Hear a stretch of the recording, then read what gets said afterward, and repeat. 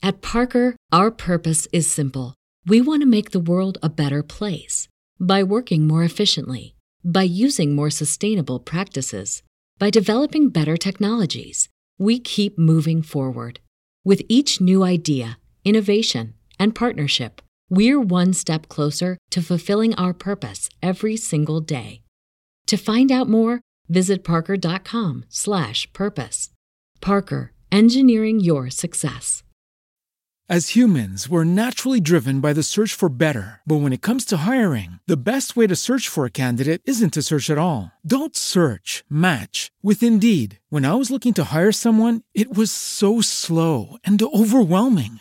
I wish I had used Indeed. If you need to hire, you need Indeed. Indeed is your matching and hiring platform with over 350 million global monthly visitors, according to Indeed data, and a matching engine that helps you find quality candidates fast. Ditch the busy work. Use Indeed for scheduling, screening, and messaging so you can connect with candidates faster. And Indeed doesn't just help you hire faster. 93% of employers agree Indeed delivers the highest quality matches compared to other job sites, according to a recent Indeed survey. And listeners of this show will get a $75 sponsored job credit to get your jobs more visibility at Indeed.com/podcast. That's Indeed.com/podcast. Terms and conditions apply.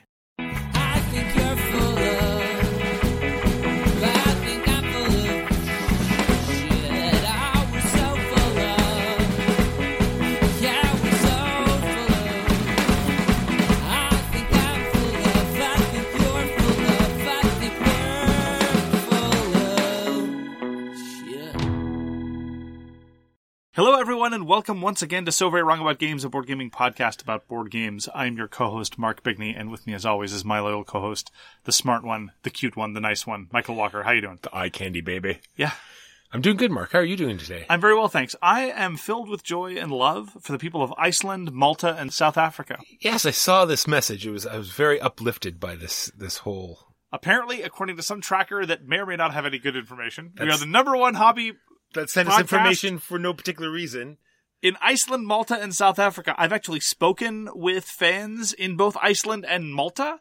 I haven't spoken to anybody from South Africa, so sound off if you're from South Africa. But I have to say, Portugal and Estonia, shape up. We're apparently only the number 2 hobby podcast in Portugal and Estonia. We're slipping. Who are these people? What, the Yarniacs? Is that what they're listening to? Some needlepoint thing? Or, come on. Not okay. All you people in Portugal and Estonia, come on. Think about your life. Think about your choices. Put those needles down. So, we are going to be talking about the game we reviewed last year in the as-yet-unnamed retrospective intro segment, the Eurus. We're going to talk about the games we played last week, the news and why it doesn't matter, and finally, our topic this week is going to be about dungeon crawlers. So, Walker, what did we review last year? Last year, Mark reviewed a game called Batman Gotham City Chronicles. It was one of these giant kickstarting buckets of plastic games that had a rule book that could knock a horse unconscious. Well, it would definitely confuse a horse. What with all the strange sectioning decisions and some rules repeated 3 times when you didn't need them and some important rules mentioned once in passing in some obscure irrelevant section. Yes. And they said there was going to be a second edition rulebook. I looked into it. I think it was 2 or 3 months ago. They did have like a second Kickstarter, and I'm waiting to find out when this V2 rulebook is going to be ready. I've kept the game, much like Reichbusters, in anticipation for this updated rulebook so we can revisit this game. What's this we? Does this we include me? Because I'm forcing you to play it again. I have not played it since we reviewed it. I'm pretty happy about it, to be frank. Look, there was one cool thing about it. Sometimes swinging from cover to cover at high altitudes felt awfully Batman-y, and the rest of it I could take or leave, and mostly leave. This being said, it had the very interesting mechanic, like we just talked about with Civilization New Dawn, and Conan and such things. The river activation. You're sliding things down this track. You can activate the thing at the bottom for free, or if you want to activate and then it slides to the end. And if you want to use stuff near the end, it's going to cost you more points or some sort of penalty. And I find that interesting. Sure. Batman Gotham City Chronicles is an example of what you would call a BFG, or a big French game. And it was designed by Frédéric Henry and put up by Monolith. When the second edition rulebook comes out, don't let me know about it. No problem. I won't let you know. I'll just have it all set up and ready for you when you get here. Oh, no. So, Mark, that was the game we reviewed exactly to the second 1 year ago. What did you play this week? I get to play By Stealth and Sea. This was a review copy sent to us by DVG Games. This is by Nicola Sagini and David Thompson. I love me some David Thompson. A week without David Thompson is a mistake. This is a solo war game about the Decima Flottiglia MAS, which is a particular branch of the naval services of the Italian army during the Second World War that basically had... It's tough to describe. They rode these things called SLCs, which were essentially, imagine a tiny, tiny, tiny submarine or a relatively large torpedo that two men in frog gear would ride all the way to the target and then attach a limpet mine to it. This was a novel technique, and certainly is very different from any form of naval warfare that I'm familiar with, not that I'm an expert on the topic. And the solo implementation, as put up by Nicola Sagini and David Thompson, is kind of like Can't Stop for the Wargame set. And I don't know whether I mean that purely as a compliment or sort of as a damning with faint praise, because it's a very simple game, very quick, tinged with historical flavor, as you would expect all historical war games to be. And it's basically a series of suffering a series of small fires. Every round, you suffer a series of malfunctions in your technology. These torpedoes apparently were not very well designed, or at the very least were sufficiently novel. I don't want to insult any engineers that were involved in the process, but now your breathing apparatus fails to work, and now the ballast doesn't work, and now the battery doesn't work. And you always have this question of, do I try to spend some time to repair this thing while patrol boats are trying to find me? Or do I press on and accept that I'll be operating at reduced capacity? And balancing that across the activation system.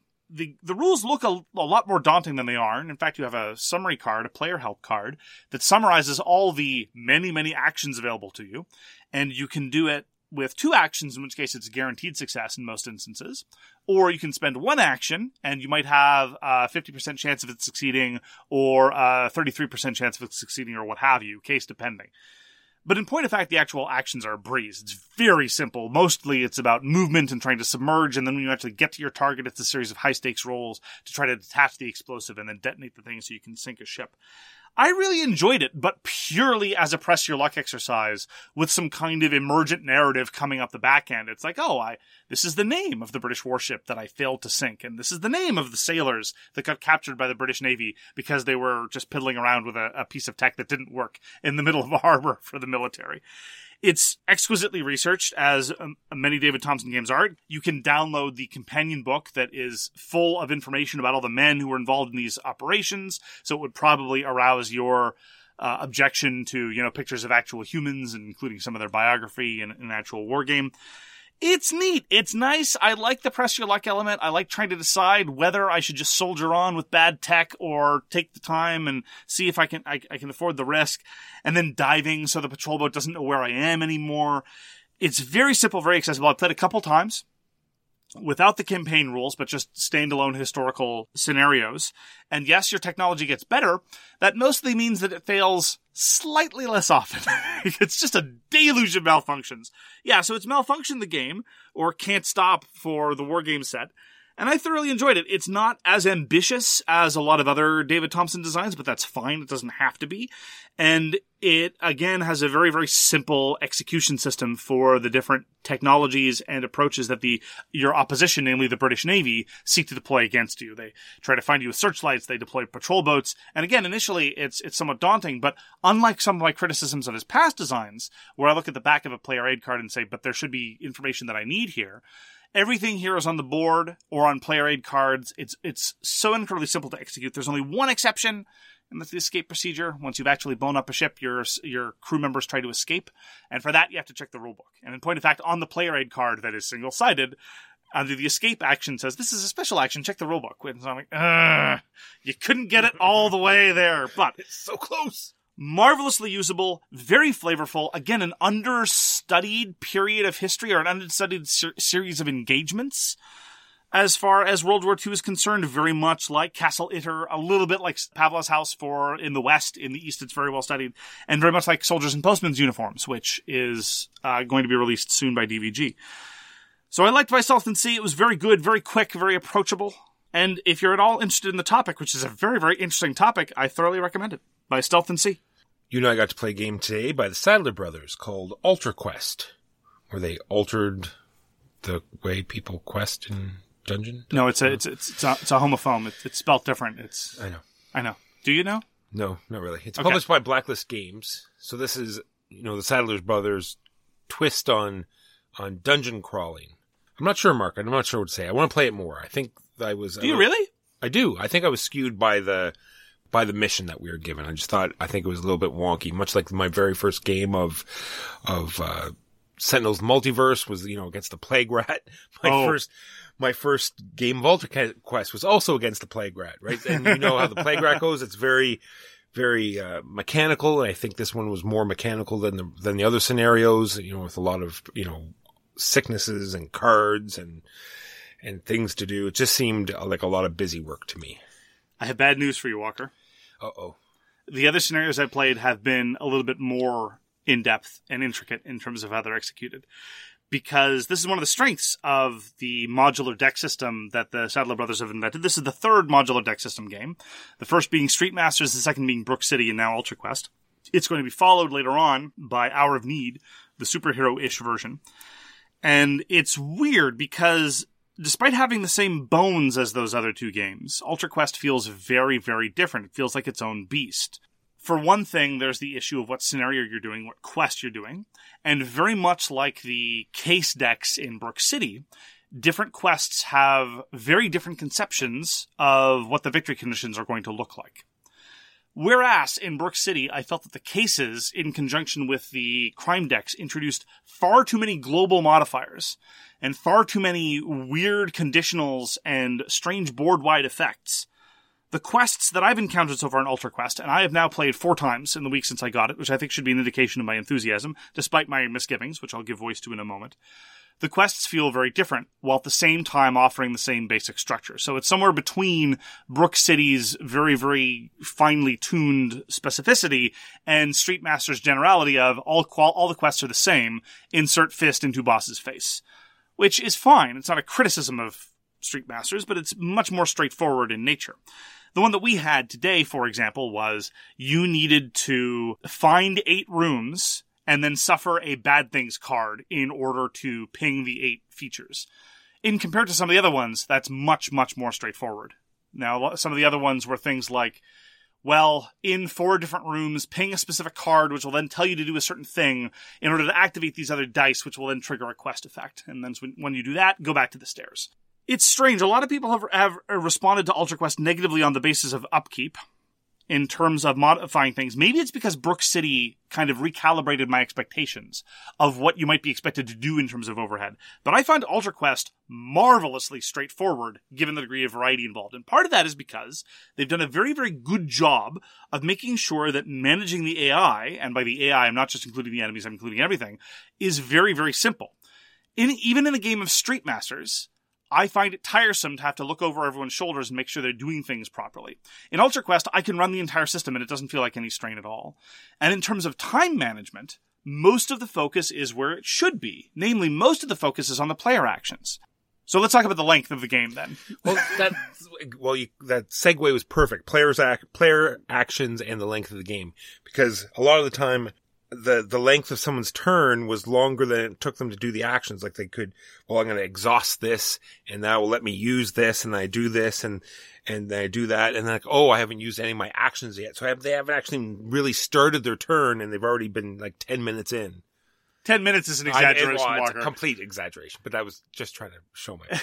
So we played a 3-player game. It was Huey, yourself, and me. It was my 4th game. It was Huey's 2nd game. It was your 1st game. Explanation, setup, teardown took 2.5 hours, which is long. Probably a little bit longer than it should be.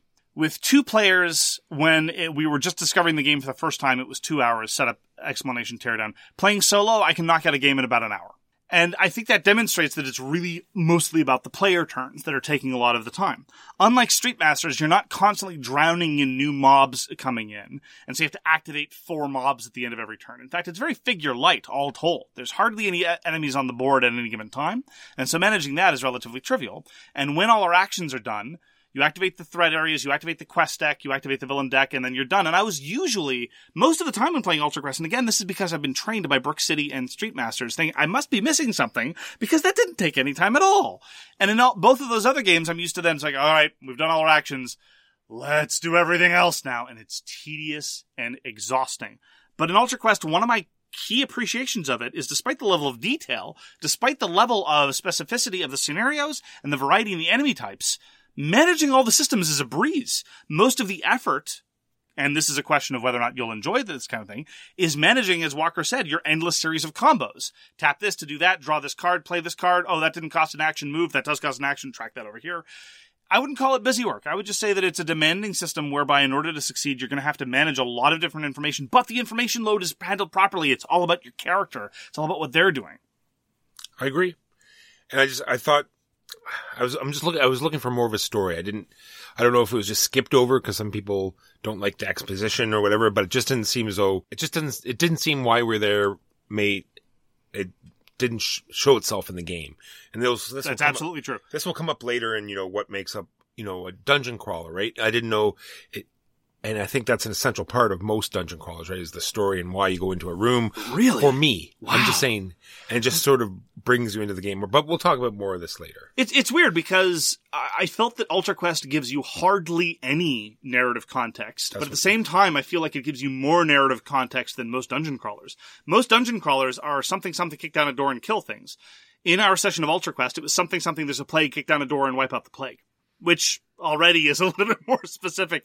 There was another scenario where it's literally just about acquiring artifacts. Another scenario where it's literally just about acquiring...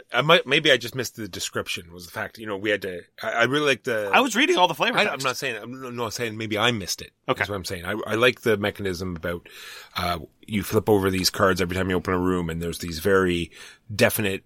the features that you put in your, it's either going to be a mirror, or it's going to be an altar, or it's going to be a well or a cage, and they're all very distinct, and they all have different rules. If you end your turn next to them, you get to do, cool things. Right. And so you end up with a lot of cards on the table, but you only care about the feature that you end your turn next to, which again leads into how easy it is to adjudicate the quest turn. You just glance at the board, oh, one of us is next to the garbage pile. This is what the garbage pile does. You do it, you move on. So in this particular quest, we had to do something beside the feature, and it did something, and I didn't have any connection to what we were doing. Oh, okay. So I had no idea what was going on, so I think it sort of pulled me out of the game. Okay, fair enough. Then that's on me. One final note that I'll make about Ultra Quest and just about the modular deck series systems of games, though, is I still have endless enthusiasm for Street Masters. I've played it about 4 dozen times now, and I'll gladly play it at the drop of a hat, especially at lower player counts, although Street Masters is less vulnerable to high player counts than, say, Ultra Quest is. I will still play Street Masters with 4 players. I don't think I'll ever want to play Ultra Quest with 4. But part of me wishes, and I don't think this is ever going to be possible, that there could be a Street Masters 2nd edition that uses the same turn structure as, say, Ultra Quest and Hour of Need. Because in Street Masters, you have a move step, you have a card play step, and you have an action step. In Ultra Quest, you have 3 actions. And an action could be to draw a card, it could be to play a card, or it could be to move. So you can move 3 times, you can play 3 cards, whatever. And that flexibility just blows up the decision space and really, really makes you think about your available options and makes things so much easier. Also just easier for players to process. I constantly have to explain to people. It's like, no, that was your action phase. You still get to play a card. Oh, no, you've already played a card, so you can't play this other. Ugh. It's also really making me look forward to Hour of Need, because Hour of Need also seems to have that level of scenario susceptibility where very specific and interesting things are happening in a deck-specific kind of way with minimal overhead, and it's about an hour long. So Hour of Need could just be the culmination of all these great design elements. So I think that Ultra Quest is borderline in terms of its game length, but very easy to manage in terms of running the system, and interesting in terms of how it exploits card combos. Very, very, very eager to see the final edition of Hour of Need. And I've been having a great time with Ultra Quest. I'm probably still going to bust it out for some more solo sessions going forward. And if you're interested in trying it again, I would be more than happy to show it to you again. I definitely want to try some more characters. Oh, Horseman. Oh, Horseman. You're so beautiful and majestic. No, he's not. There's a guy with a horse for a head. Frightening and horrific. Yeah, I don't know what it is. And very uncomfortable. Yes. Oof. Not down with Horseman. Other than that, I'm really liking Ultra Quest. All right, just a quick note on Gods Love Dinosaurs, designer Casper Lapp, put out by Pandasaurus Games. I think it's just like I don't want to say a staple game, but I mean, it's just one of these games. I don't think have we ever even looked in the rule book? I don't think so. It's one of these games we can pull out in 5 years and just play it and enjoy it. And it's a great game. So good. So good. Early game trade-offs, tension in the drafting about tempo and timing considerations. I want the rats to activate before the birds do, but I really want that tile that's under the birds column. Oh, so good. Oh yeah, we look down on your board and say, I'm the only one that has a panther right now. I'm going to push those panthers. It's not a panther, Walker. For the millionth time. It's a lion. I'm so sorry. It's not a lion. You're trolling me. Yes. You're engaging in big cat trolling. Anyway, so there's just all sorts of decision making, all sorts of ways to push other people around. I love it. It's really great. It is the minor exception to my generalization that I'm going to prefer a tile layer where everyone's laying on the same tiles, because the substantive interaction here comes from the tile draft. And the tile draft is so wonderfully managed in terms of these very agonizing decisions, really, that it's just great. And managing your ecosystem is such a marvelous little puzzle. I always knew that I was close to divinity, and now I know, because I too love Gods Love Dinosaurs. There you go. Not only did we play Yedo, we didn't play Yedo Master Set, but we played the Yedo Deluxe Master Set. Can I start with my story? Yeah, go ahead. When the first Yedo was released, and I tried it, I hated it. I rated it a 3 on Board Game Geek. And for only the second time in my life, this was before I was a critic. I'm a nobody now, but I was even more of a nobody before.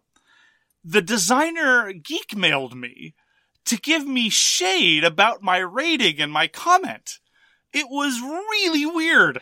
Anyway, what did you think of Yedo Deluxe Master Set?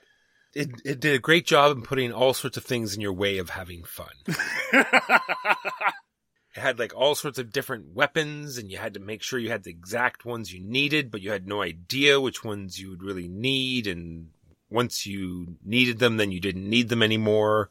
And it's like the core systems were designed by somebody with sort of the broad perspective of a Tal Lacerda or of a Martin Wallace or possibly of the Splotter Gang, where it's like, okay, we're going to have a series of very particular things and very particular requirements you're going to have to do in order to get anywhere of substance. And we're going to have a very, very, and this reminds me too of Wallace a little bit, and of Lacerda, less so of Splotter. We're going to have a very, very intricate, detailed turn structure where very specific things happen at very specific times. And then on top of that, what we're going to do is have crazy cards that do all kinds of wild stuff. And that's where I get off the train hardcore. I'm willing to play a game with crazy cards that do lots of wild stuff. I'm also willing to play a very procedural, very narrow, very specific, very demanding Eurogame. The two do not belong together. I don't know why Yedo is as popular as it is, because even the version that we played, and this is one of the reasons why I was willing to give the Deluxe Master Set a shot, because instead of the original base game, where you just had the card sets and everything happened, here you could tailor your experience. And so I was deliberately keen to try this is your first game, you're not ready for the wild stuff yet, this is Baby's first Yedo. So I was like, maybe Baby's first Yedo will be sedate enough in comparison. No. Still nonsense. Now, different flavor of nonsense. We looked at some of the other cards, and it's not like I play this card, you lose a turn, or I play this card, I'm going to steal all the stuff that you spent agonizing turns building up, or I play this card, I'm going to destroy everything because I'm petulant. But it's still wild things like, oh, I spent a lot of time, money, and effort getting my extra worker, and now there's this event card that comes up, and everyone gets extra workers now. Okay, that's great. All right. Or the worker place that lets me get an extra worker finally opened up, and I got my extra worker. Things are going to look great. Everybody lose a worker. Yeah. And this is to say nothing of the fact that, as you say, there are these very specific requirements. You need to be able to have a geisha. You need to have a weapon of this right kind. But there are a whole bunch of cards that could nuke the possibility of getting those things, and it's not regarded as harsh player interaction because, well, nominally it affects everybody, but guess what? Different players' situations will be more negatively affected by such things than others, and the weapon supply is entirely random. The best you can do is to try to search through look at the next 3 that are going to be pulled, but if you need a specific weapon and it doesn't come up, well then, guess what? You're not going to be able to do that thing. And yes, There are other things that you could go do, but at the end of the day, the calibration of randomness and arbitrariness in the Yedo Deluxe Master Set is still way too high for my tastes. And especially given that it is an excess of 2-hour worker placement game. I like the auction system. The auction system's cute and clever, and I really like it. And I'd like it even more if it weren't entirely undercut by random events that might just give you the thing you overbid for free, and there's no way to anticipate that. And there's the end game goal cards. It's like one of these other things where you can just fall into the exact card that you needed at the last turn of the last game. Yeah, we had a situation where in the last round of the game, I played a nonsense action card in the great vein of nonsense action cards to try to draft from missions. And immediately after I pulled these missions, because at heart, Yedo is about satisfying missions with very, very specific requirements. After looking at the missions, I suddenly realized, wait a minute. What if I accidentally hand a mission to somebody and they just happen to have all the necessary requirements and they're just going to fall into vast sums of points? And I had to look very carefully to make sure that I was the one falling randomly into vast sums of points and not other people falling into vast sums of points. You were how many dollars off from just $1? $1 off from randomly being able to succeed at the hardest mission in the game that just fell into your lap. Yes. And that's Yedo Deluxe Master Set.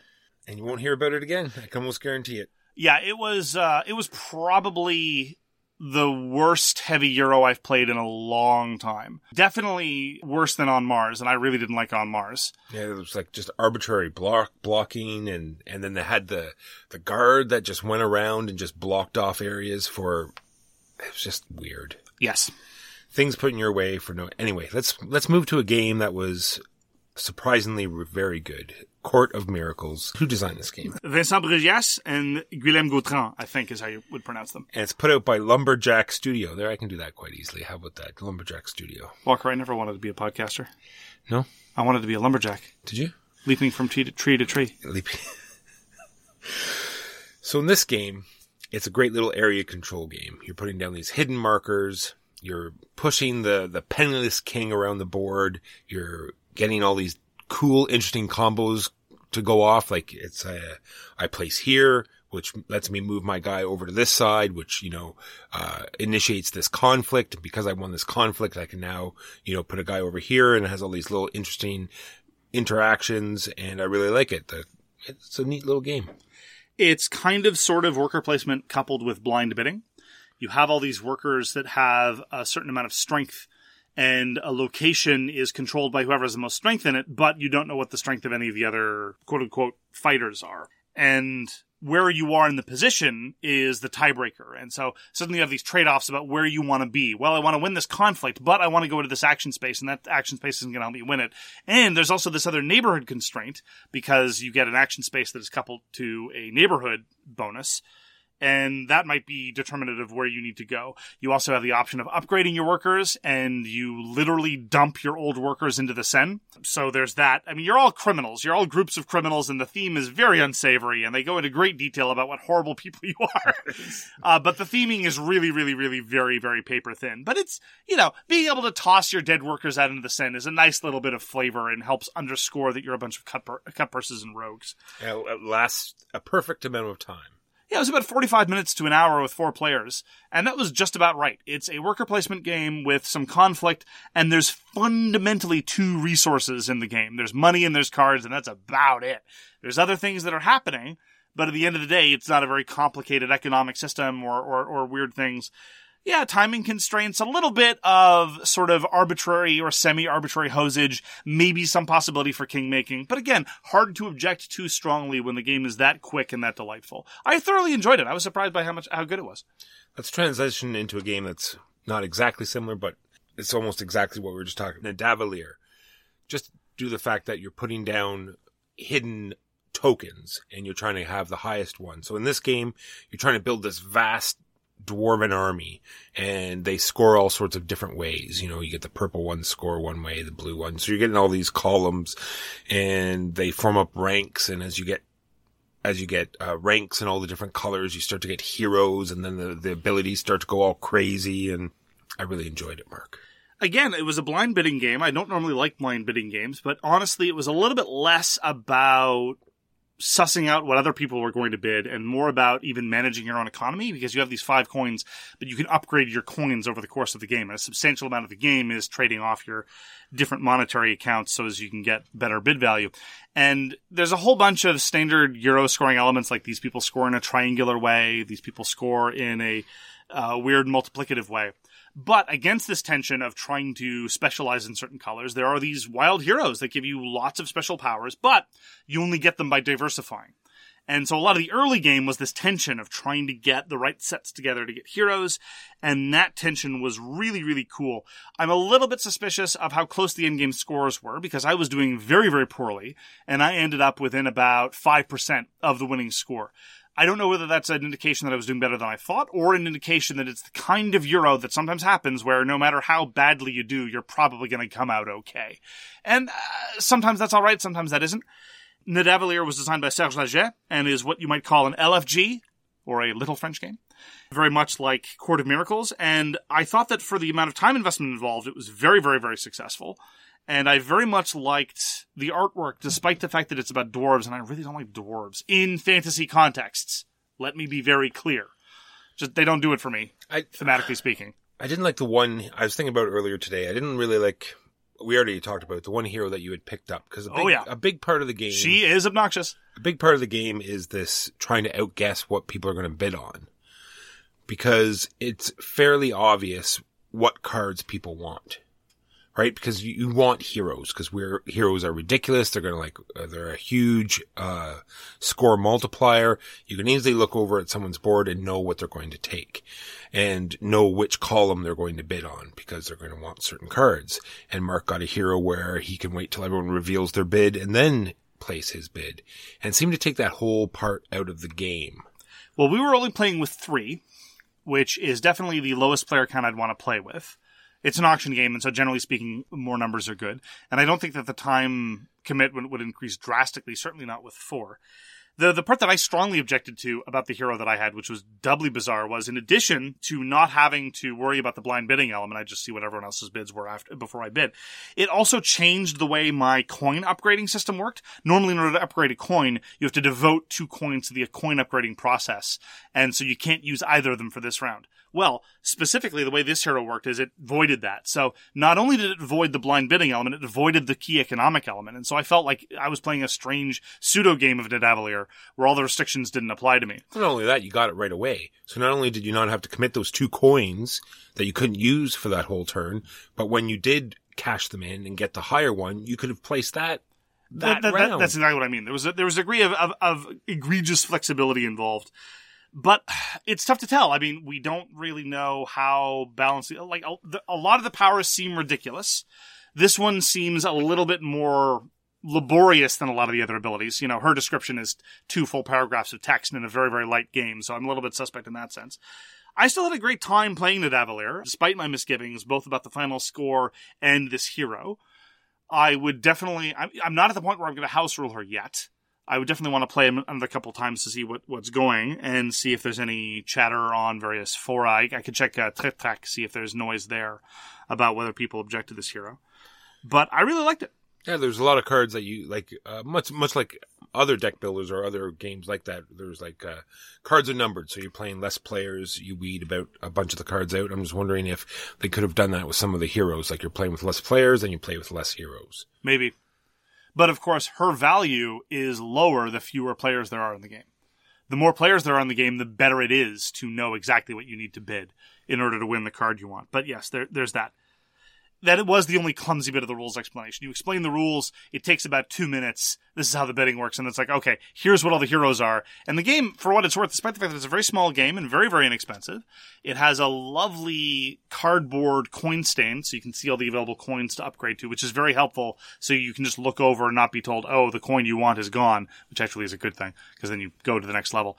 And it also comes with plastic card stands that just display all the available heroes, which was kind of neat. It was a nice touch. There was a lot charming about Nidavellir. It was a very, very charming game. Yeah, looking forward to playing it again. Again, under the topic of very small, delightful games, we got to play Frenemy Pastry Party. We really did, Mark. We really did. Frenemy Pastry Party is a game of passive-aggressive animal bakers who want to make cakes and also want credit for helping making other people's cakes, except for the times when they don't want their friends to make cakes and then refuse to help them.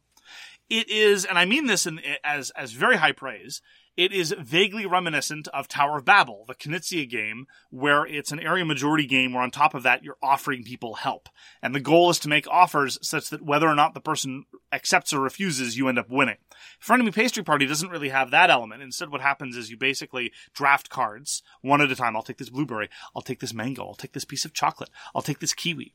And then eventually someone will be like, I want to bake this cake. That means 3 blueberries, 2 chocolate, a mango, and a kiwi. Everything needs 7 cards. And you start asking your friends for help. And they say, well, I'll give you a blueberry. And they're like, Walker, would you like to give me a blueberry too? And Walker will say, no, because I don't like you or your face. And I'm like, all right, that's fine. And you get to keep going this way until you get 2 no's. And then you have to supplement with your own cards, or you can stop at any time. And long story short, you get 1 point for every card you contribute towards someone else's cake, 5 points for getting credit for baking a cake. And I won by consistently baking cakes with 3 cards from one opponent and 3 cards from another opponent and paying 1 card for myself. So I got 5 points and my 2 friends got 3 points and I spent fewer cards. It was great. I loved it. Yes, you can game it out very quickly for sure. Well, no, I'm not saying that's the only way to win. I'm saying that those are the kinds of calculations you need to make. There's other things to consider as well, like the character special scoring. You get bonus points if you've contributed more towards another. And certainly at some point, some or both of you could have figured, no, I'm not helping you anymore. This is ridiculous. And there's the fact that buried in this calculation is that I was taking my turn to bake the cake, so you were getting 3 points off turn, as opposed to my getting 5 points on my turn. It's not that is obviously straightforwardly the way to go. It's just those are the kind of calculations you need to make. It was a lovely, lovely, quick little card game, 30 minutes maybe, adorable artwork. Big fan of Frenemy Pastry Party. On the subject of quick and painless card games, we got to play Marvel United. And much like we just said, it's very inoffensive, quick, easy, sold at Walmart card game. Great for, the family, introducing people to board games. I'm glad that people get to play, this is on the shelf. So maybe people will pick it up instead of a Yahtzee or a Scrabble, and they'll get introduced to a more modern type design board game. I would want to try it again before issuing more of a judgment, which would probably be a, 15, 20-minute time commitment, perhaps. It didn't feel very superhero-y to me. I didn't feel like I was being a superhero. I didn't feel like I was doing anything particularly cool. And so I don't know that it's using much in terms of the theme other than window dressing, which, isn't a cardinal sin. And I'm not a huge fan of the Marvel Universe anyway. The figures were very cute, but the card play felt very simplistic to me. And not necessarily in a good way. In terms of very simple co-ops, I'd probably lean towards more something in the Pandemic vein, as well because the rate at which you are going to be punished by the game system seems pretty arbitrary. Like every few turns, the villain plays the top card of their deck, and I didn't get the sense that there were looming threats that I could see coming. It was just, the villain happened to do something really terrible for us this turn, versus, we got lucky this time.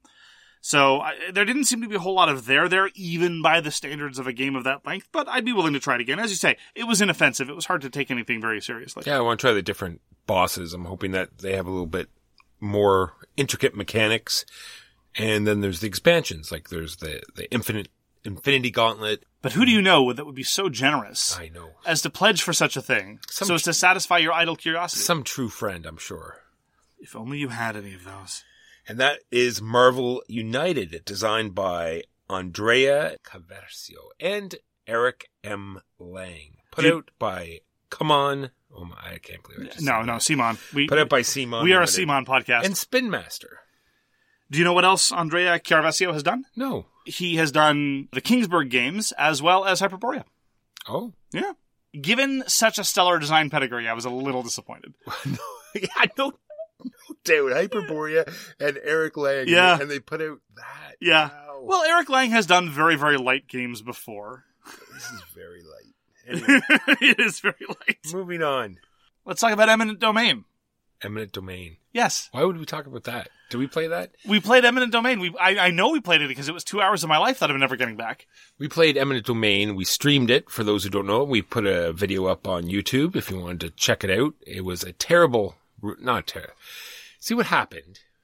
There's a story. How about I talk about the story? In the beginning. In the beginning, I saw that Board Game Arena had Eminent Domain. So I said, hey, why don't I play that? So I brought it up and there was a game about to start. So I sort of just like fell in and I looked at it and said, oh, you play these cards, they generate these symbols and you use these symbols to boost actions and the cards do what they do. And I just sort of, I guess it was just sort of a game that I just understood immediately and thought that I could easily explain it that way to other people. And that was a mistake. I remember a very wise individual not too long ago saying on this podcast that we should be tolerant of rules explainers. You should be forgiving of their errors.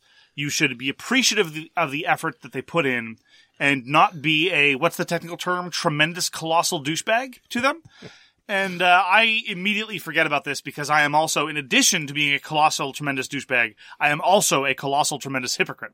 So I was not kind to Walker, and I said some very, very mean things, despite the fact that he was there trying to help me have fun. So I'd like to apologize once again to Walker for having completely gone back on my word. I stand by what I said the first time and not all the terrible insults that I hurled at him in his face. Now, that having been said, halfway through the game, I figured out how it worked. My rules questions more or less went away about halfway through the game. And I hated Eminent Domain. I thought it was really, really awful. I really like Eminent Domain. In Eminent Domain, it is a... Do you know why it's called Eminent Domain, by the way? No. Okay, I'm going to design a fantasy game or a science fiction game. I'm just going to start pulling random legal terms, like force majeure or strict scrutiny or something like that. There we go. I'll design a dungeon crawler called Strict Scrutiny. And be like, why is it called that? Well, you have to scrutinize the treasure strictly or something like that. Anyway, go on. Anyway, it is a deck builder. And I agree with you that it's quite drab, especially like the fact that you're drafting a card every turn and there's no art on these cards that you're drafting every turn. There's a little bit of interesting art on the ones that you get to choose to buy. The one problem we had in the game, the fact that it was digital, I know I read the rules the one time, the fact that some of the cards are double-sided. And I'd like to see how that worked in the physical form. So as in, if you reshuffle your deck, you know you're about to draw it because you can see the back of the card. The double-sided cards are all ones that go into your tableau. Oh, that's right. They're only the permanent ones. Okay. Yes. So anyways, there's some cards that are double-sided and both sides are out. You get to choose when you buy it. So when it showed us up on the display, it showed two cards and then someone would buy one and suddenly the other one disappeared. So that caused a little bit of confusion, even to me. But that being said, in Eminent Domain, you get to do an action and then you get to do a roll. So the action... I would say obliged to, but go on. Yeah. So the action will be listed on the card. You do the action. It'll let you like take over a planet or get some more ships or start putting out these trade tokens. Let you do something. And then the roll card will be an action that you can boost up with other cards in your hand. And everyone else at the table can follow your roll. So they have to have the same cards and they can boost it up as well. So it's kind of interesting. It lets you do things while it's other people's turns. Lets you sort of maximize your deck. And the roll that you decide to take, you actually take the card and it gets added to your deck. Where to start? I'm going to try to make sure that these comments are curated and somewhat to the point. This element of adding the card to your deck every time you do the roll actually means that your deck will be less interesting by the end of the game than it was at the beginning of the game, because you're encouraged to hyper-specialize and keep doing the same of the incredibly boring action, which is my second criticism. Nothing you do is remotely interesting. You gather ships, which then let you put out a planet. All the planets are basically the same. Very, very minor differences. You gather colony points so you can put out the same planets. Every once in a while, you get to put out a tech. And if you want to play well in Eminent Domain, you would best know the tech deck going in, and you'd better pay very, very close attention to whether or not someone else is satisfying the preconditions for the techs. Because in order to get the high-value techs, you need to have just the right hand. But then if you get just the right hand, after somebody else got just the right hand, you're only going to have the crappy technology. So congratulations, you were wasting your time on that. That was me playing poorly, I'll fully admit that. But still didn't feel very satisfying. Compare this to its two obvious influences, Glory to Rome and Race for the Galaxy. And granted, comparing any game to Race for the Galaxy is often apt to lead to disappointment because it's one of the greatest tableau builders ever. Certainly my favorite tableau builder. In Glory to Rome, you care about what everyone else is doing. The buildings are fun. All the buildings get to do fun things. And so yes, it's a multi-step process of putting out a building, but at the end of it, you have something neat. In Eminent Domain, it's a multi-step process to put out another boring planet. Yay! And you'll just be doing the same actions, these incredibly dull, banal actions over and over and over again. And you're not even really encouraged to kind of draft off what other people are doing. At the start of the game, I had no colonization cards. and 2 other people at the table did. And so they were colonizing all the time. And I started thinking maybe what I should do is work towards getting into the colonization game. And then I could draft off what they're doing. But every time I started my weak colonization efforts, they would be drafting well off of my weak colonization efforts. They already had a built-in advantage. And the way the card symbols work, it's not in my interest to waste some turns to try to give them the benefit, just so I can get in on this other kind of dull action. It was incredibly monotonous and very unsatisfying and very reminiscent of 2 vastly superior games. I have negative desire to play Eminent Domain ever again. It was probably the worst thing I played all year. And that's Eminent Domain. It's got tons of expansions. It definitely is much lighter than I thought it was. It was a game that did quite well, had some buzz back in the day, and I thought it was a much more in-depth sort of 4X-y type game. But I find it as an interesting deck builder, and still I'm in the middle of about 3 different games as we speak. And those are the games we played this week. Now on to the single news story and why it does matter. It is Board Game Arena. We were just talking about Board Game Arena. We were. They're doing something very interesting and exciting. Starting today, for those who are listening to the podcast the day it comes out, December 1st, 2020, they're going to be putting out a game every day for the next 31 days. So that's 31 new games on Board Game Arena. I'm sure they're not all going to be, They can't all be winners. They're not all going to be winners. They're not all going to be gems. But I'm sure there's going to be a rare sapphire in there or 2, and I'm getting interested to see what's coming out. Yes, it's called the Board Game Arena Opus Magnum. And I too am interested. I think it's a great publicity stunt. They've already released 1 Hex and Counter War game in the form of Unconditional Surrender. That was a while ago. I'm hoping that they're going to use this incredible release schedule to try to diversify a little bit. I've got no problem with Euros, but a few more war games would be very, very nice. And hey, maybe if I'm super lucky, they'll release some of the expansions for Eminent Domain. Hey, maybe. Only if you're lucky, Mark. Yeah. Maybe it will be a truly gorgeous Christmas after all. And that's all the news and why it doesn't matter. On to our topic this week, which is dungeon crawlers. And I have to say, Walker, this as a categorization of game has really thrown me for a loop, because normally I think that categorizations aren't just a verbal trick. They're not just about a particular combination of the words. For example, when we talked about worker placement, you could define anything as a worker and say, oh, well, I'm placing this here. This means it's a worker placement game. And then anything can be a worker placement game. But I found myself, when reflecting on what I consider to be a dungeon crawler to be, and this is just personal intuitions about what a dungeon crawler is, I found myself resting on very particular definitions. Like, well, this can't be a dungeon crawler. You're not in dungeons all the time. And so I was looking at other people's definitions and the categorization as it's expressed on Board Game Geek. And now I personally am confused about what should be called a dungeon crawler and what shouldn't be called a dungeon crawler. Which is why I'm very curious to hear what you think a dungeon crawler is. I had the same misgivings and or questions, and I have it right there. The very first thing, does it have to be in a dungeon? Does it have to be fantasy? If I'm going to go into what my definitions are, it has to have a very compelling story. It has to be something that engages you and gives you some sort of invested interest, right? A sense of ownership, right?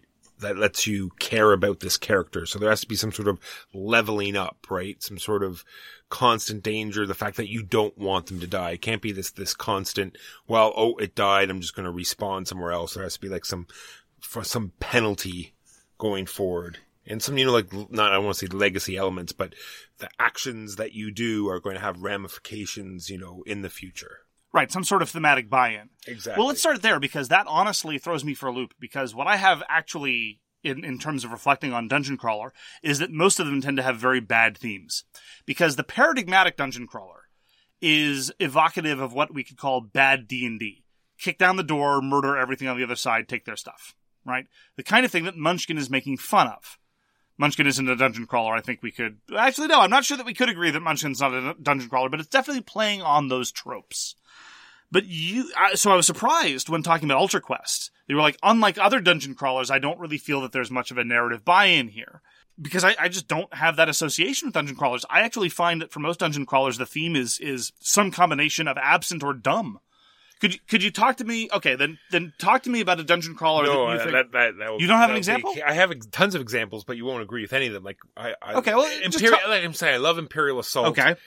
I think it may be one of those things where maybe people just know about the world more, and so Sure. they see what's going on, and they For someone who likes Star Wars, yeah. For someone who likes Star Wars can see, not only what's going on in their little story or down this alley, but they have a sense of the whole world that's going on around Sure. them. And I'm not going to fight you on this because, again, I don't know. I'm not confident about any of this. But Imperial Assault is neither fantasy nor does it involve dungeons. It doesn't even involve something like a dungeon. Most of the time it's overland stuff or a series of sci-fi. You put map tiles down, Mark, and they have squares. I know, but and there's doors. Sure. And when you kick open the door, you populate it with guys you want to kill.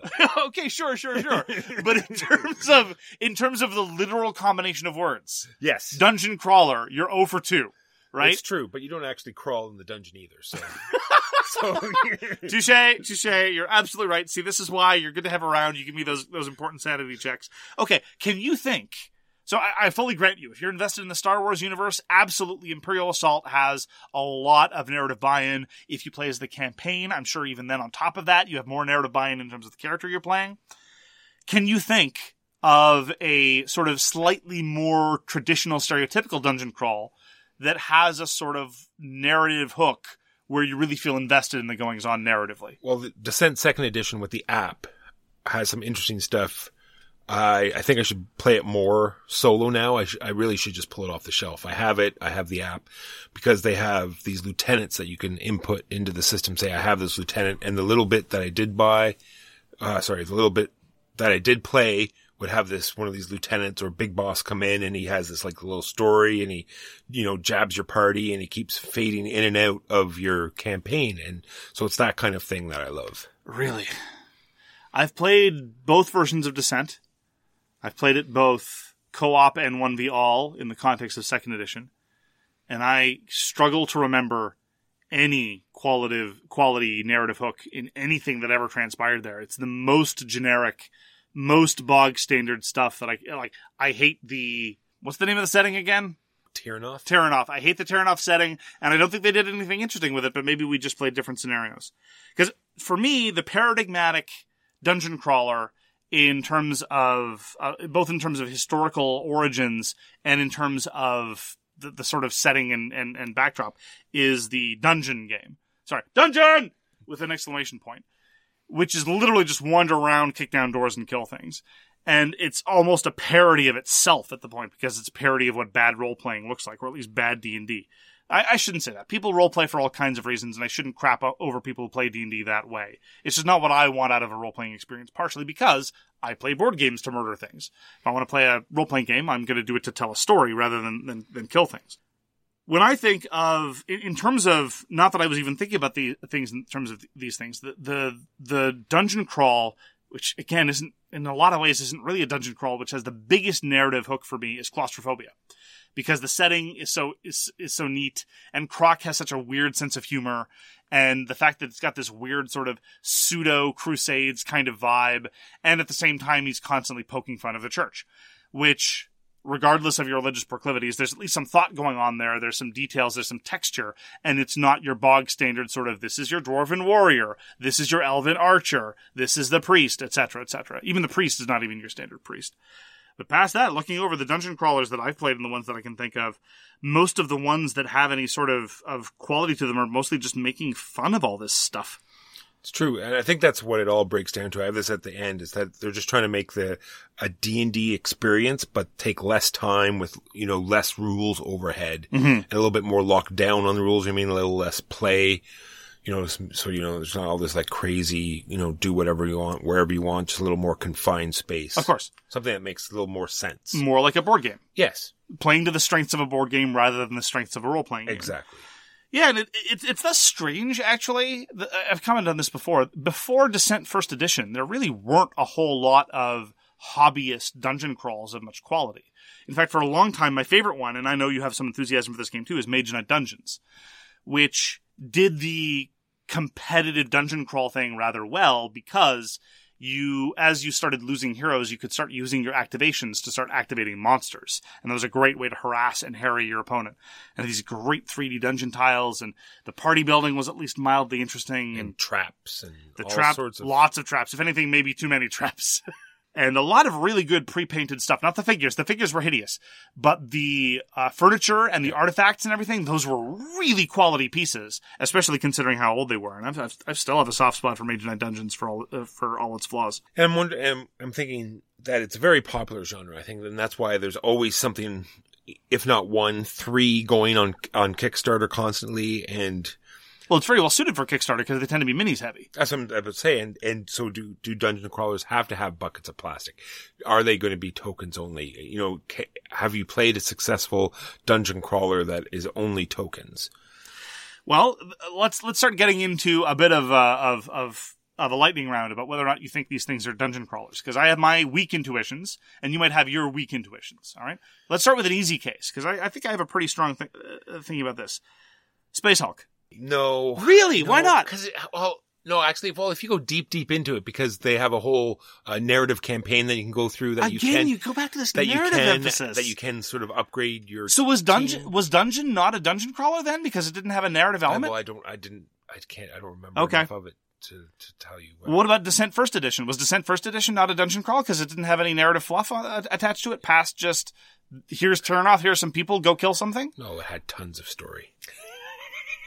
How about this one? Would you say that Xenoshift was a dungeon crawl? No. No, why not? Wow. Well, you have hordes of guys. You get to There's a high body count, yes. You get to upgrade. There's a story. You get to... I don't know. It's something I thought of. There's no story in Xenoshift. There's no story worth comment. You are running a facility and there are aliens trying to kill you. That's not a story. A little bit. Wow. So you're... I'm not saying it is, Mark. Okay. I'm not saying it is. I'm just saying it has tropes of a dungeon crawly type thing where you're sort of kicking down the door and you're killing tons of guys and you get to upgrade. You have invested interest. Well, strictly speaking, you're not even kicking down any doors. No, it's more of a tower defense in that there are these waves of things coming at you. That is specifically true, yes. Wow. Okay. So I guess by your estimation, claustrophobia isn't a dungeon crawler either. No, I was thinking about that when you said it. And you don't upgrade your people. You start off as strong as you're going to get.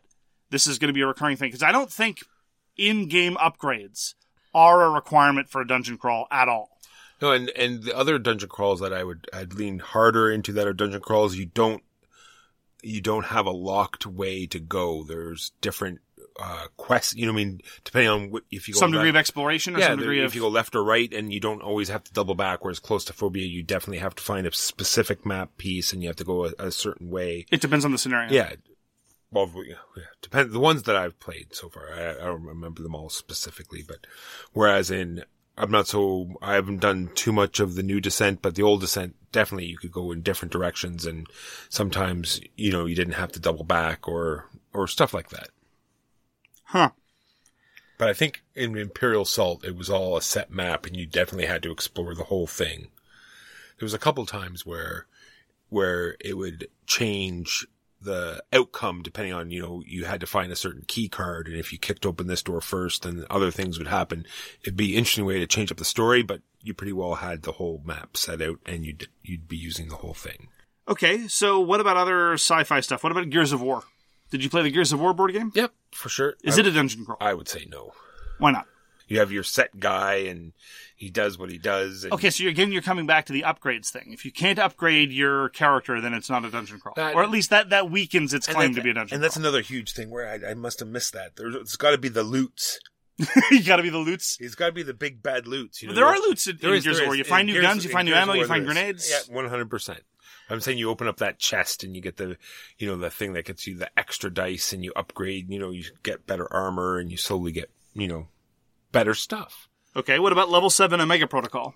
Yes, I would say that was. You upgrade your character less in level 7 than you do in Gears of War. You do, but it could be I don't know what it is. Okay. It's interesting. Sure, I definitely agree with you that for categorizations like this, we're both very much in the we know it when we see it, and I'm just wondering if we can tease out, to my mind... There's a level of customization, too, in level 7, where Gears of War... Yeah, but it's all front-loaded. It is, but but you get to pick what character you have, and you get to pick your skills, and you get to pick your starting loadout, right? Right. But where in Gears of War, you just sort of pick that guy, and then off you go, and type thing. Isn't that true in Descent as well? Yeah, but it changes awfully quickly. You're finding weapons and you're upgrading almost immediately. Okay. Well, then what about Ultra Quest? Ultra Quest, you don't do any upgrading, really. Yeah, that's what was one of my things. There's definitely no, there is a campaign system. We took yes, some there is a campaign system. So I don't know how that works. I don't want to comment on it. There was definitely not a very much sense of loot. There was, you did search those things, but it was always just potions. I didn't see anything. Yeah, it was just a series of one-shots. For the most part, there are some exceptions. It didn't seem anything very exciting at all. So that was another quip I had with it. Huh. This is fascinating. So Hellboy would definitely not be a dungeon crawl because you don't upgrade anybody in Hellboy. You start off with your skills. Some people have listed Mansions of Madness as a dungeon crawl. There I definitely got off board because I think both thematically and in terms of the lack of upgrades, you're doing something very different. Especially since in Mansions of Madness, it seems to be more focused on investigating something rather than, so much with the murder. In fact, in many scenarios, you cannot kill the thing that's chasing you. What about overland adventure stuff like Assault on Doomrock or Too Many Bones? Maybe. I had another thought while you were talking about that. What if it's a game where it leans a little heavier into D&D, where you're asked to act like the character that you're playing on the board, like you're given options in the game sometimes to do, do you kill this thing or do you not do, where there's some... A little bit of light roleplay? Yeah, where there's a little bit of morality questions, does that make it a dungeon crawl, right? Where it says, do you rescue the princess or do you go for the gold or type thing, I'm wondering if that is what makes it a dungeon crawl. Well, it depends. If you're trying to replicate old school bad D&D, any degree of moral complexity or narrative ambiguity would definitely move you further away from that source material. So I wouldn't necessarily know. I mean, because let's be frank, your stereotypical fantasy dungeon is already ridiculous and absurd. It doesn't make a whole lot of sense. And the moment you start wondering about even the ecology or why these things are just chilling out in this dungeon, who built this dungeon and why, and what's going on here, and how are they eating? Yeah, how would you Undertow or Too Many Bones? Too Many Bones. What would you designate that as? Because you're never moving around a dungeon. It's very abstract, but but it does have the story, the story cards, and it has a very, in-depth. See, if I were forced to offer a definition. And definitely has upgrades. Yes, you absolutely upgrade your character. Well, they call it a dice builder RPG, which is just a mash of words that doesn't make a whole lot of sense. If I were forced to come up with a definition, and this is weak, of what a dungeon crawler is, I would say that your stereotypical dungeon crawler is a subset of your combat-heavy adventure game, where usually you're working through some kind of facility, where movement is generally, though not necessarily, a little less abstract than what you might find in something like Too Many Bones. Now, again, this is a weak definition, and I'm not particularly married to it being fantasy. And for whatever reason, I don't have the same assumption that you do that it needs to have some degree of character upgrade. So I'm perfectly comfortable with Claustrophobia being a dungeon crawl. I'm perfectly comfortable with Space Hulk being a dungeon crawl because they are combat-heavy adventure games with some sense of space. Plus, on the box of Space Hulk, it says it's a 3D role-playing game. So it must be. That's a solid point. I hadn't considered it in that sense. I will say, though, that other than these two-player games, like Claustrophobia and Space Hulk, I am very glad that the overwhelming majority, if not all of the dungeon crawls lately, have been co-op. Because injecting competition into these kinds of games is usually very fraught. Again, Mage Knight Dungeons did an okay job of it, but neither of us are a particularly huge fan of 1v-all games. And usually you just end up with something along the lines of Munchkin or Cutthroat Caverns, which again are riffing on, I wouldn't call either of those a dungeon crawl, for not any good reason that I could defend at this point. But it's just encouraging the kind of sniping that you would see at a degenerate session of D&D where everyone's at each other's throats. This is one of the reasons actually why I want to try a game called Doppelganger, which is the social deduction game version of D&D, where someone actually is a doppelganger, and so you're nominally going and doing fantasy adventuring, but at the same time trying to figure out who the doppelganger is. Never got a chance to try it. Apparently it's mediocre, but I still want to try it. So I'm glad that co-op is now de rigueur. And of course, we've gone this far without mentioning Gloomhaven, yeah. Well, that's what I'm saying. Well, that's what I'm wondering. There's no sense, if you want one of these games, then get Gloomhaven. Yeah, I agree entirely. Even though, again, for me, Gloomhaven isn't really about the narrative. there is enough narrative there, so it would satisfy your criterion of it having some degree of narrative hook. I was never really in it for the story. I was in it for the card combinatorics and the crunchy advancement stuff. Yeah. I will say though that even the more modern dungeon crawls, whether you consider level 7 Omega Protocol to qualify, whether you even want to quibble about Ultra Quest or things like that, length is often an issue with some of these games. Usually the longer ones. Descent First Edition was atrociously overlong, like 4 hours easily. Yeah, and this whole genre has quickly come from a 1v all into, all co-op, right? Because, Descent, they quickly, put in a mechanism that someone would run the Overlord, and then they put in this app, and then now all the games that are coming out, the Overlord or bad team is always being run. There is there are rare exceptions, but more than likely, it's being run by the game somehow. Absolutely. And honestly, sometimes I enjoy a dungeon crawler if it's just to the point and really, really stupid. And that's kind of why I enjoy Massive Darkness. Massive Darkness is and I'm looking forward to the second edition, seeing what that looks like. Nothing to write home about, but good for some dumb fun. Unlike something like Claustrophobia, which I think is, legitimately an excellent 2-player tactical game. Again, whether or not you think it's a dungeon crawler. And I also like some of the sort of, I don't like Cutthroat Caverns or Munchkin, but I do like some of the games that are riffing on the standard dungeon crawl. Like One Deck Dungeon is a really solid solo, dice game by Asmati Games. And I really did enjoy Escape the Dark Sector, which is riffing on that kind of thing, in that it's choice light, but giving you just enough narrative to hang on to things. I don't know if you'd be willing to accept the Escape the Dark Sector version because it's sci-fi, or whether you would insist on the Escape the Dark Castle version because it's fantasy. But again, that's just quibbling about details. I would mind either. I think I like the science fiction. Well, no, just in terms of classifying it as a dungeon crawl or not. I don't think. Like I said, Imperial Assault is just as much as a dungeon crawler as Descent is. So. Fair enough. All right, well, that's going to do it for this week. Thank you very much for joining us for So Very Wrong About Games. If you'd like to get in touch with us, you can reach Walker via his email, justrolledadice@gmail.com. You can reach me, Mark Bigney, on Twitter @TheGamesYouLike. For more public discussion, you can find the So Very Wrong About Games Facebook page, or you can check out our Board Game Geek Guild, which is guild number 3236, and you can find us on Patreon. We read everything you send us, and we'll get back to you if we can. Thanks again for tuning in, and we hope to see you again soon. Peace! You've been listening to So Very Wrong About Games, produced by Michael Walker and edited by Mark Bigney. Special thanks goes to What Does It Eat for generously allowing us to use their most excellent song, FOS, as our theme. You can find them at whatdoesiteat.com. You can reach us by email at soverywrongaboutgames@gmail.com or on Twitter @SoWrongGames. Thanks very much, see you next time, and always, try to be right, but remember you are so very wrong. At Parker, our purpose is simple. We want to make the world a better place. By working more efficiently, by using more sustainable practices, by developing better technologies, we keep moving forward. With each new idea, innovation, and partnership, we're one step closer to fulfilling our purpose every single day. To find out more, visit parker.com/purpose.